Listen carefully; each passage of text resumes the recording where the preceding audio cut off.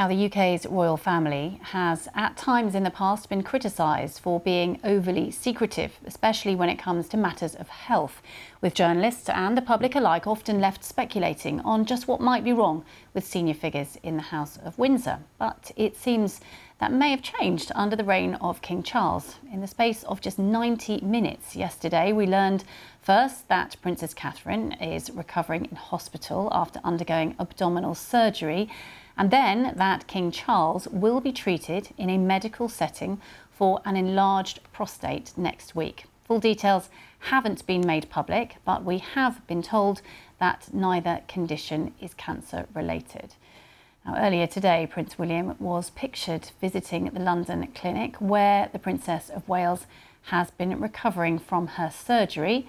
And we've also seen the Queen making her first public appearance since the news. She was visiting an art gallery in Aberdeen to promote safe spaces for women facing domestic violence. Queen Camilla was asked about her husband as she started that visit, and here's what she said.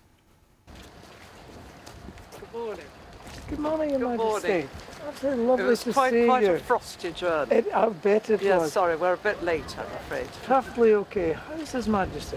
He's fine, thank you very much. Thank Looking you. forward to getting back to work. Absolutely. Thank you very much.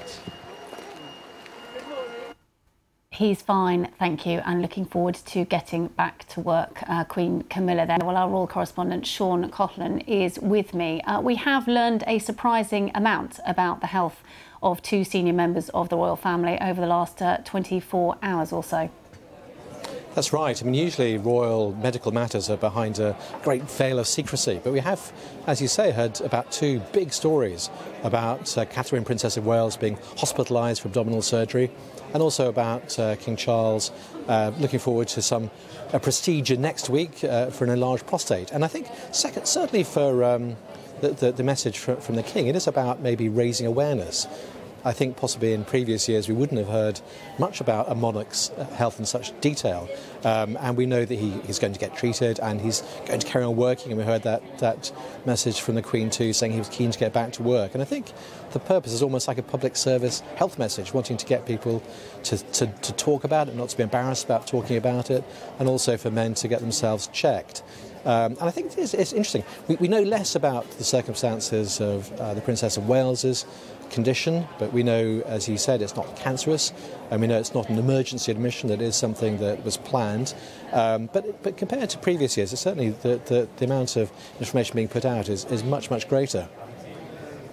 Sean, there's just one thing that I did want to ask you, which is we've talked over the years, haven't we, about the royal family, the working members of the royal family becoming smaller in number. I mean, the practicalities are that for the next couple of months, they're going to be severely depleted. The King out of action for we don't know how long, and certainly the Princess of Wales until after Easter. And yet those royal engagements, they need to be carried out. That's very true. And also we know that Prince William will be spending more time with his wife, so I think he's going to postpone some of his planned engagements. So we'll see they will be rather thin on the ground.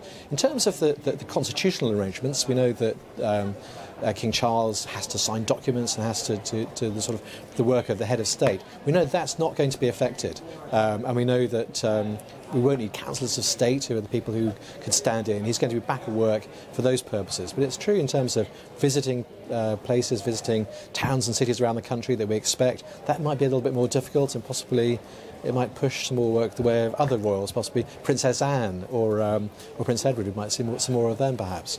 Sean, thank you so much, Sean Coughlan there, our royal correspondent. And good to hear from Queen Camilla that the King is looking forward to getting back to work. Around the UK and across the world, this is BBC News.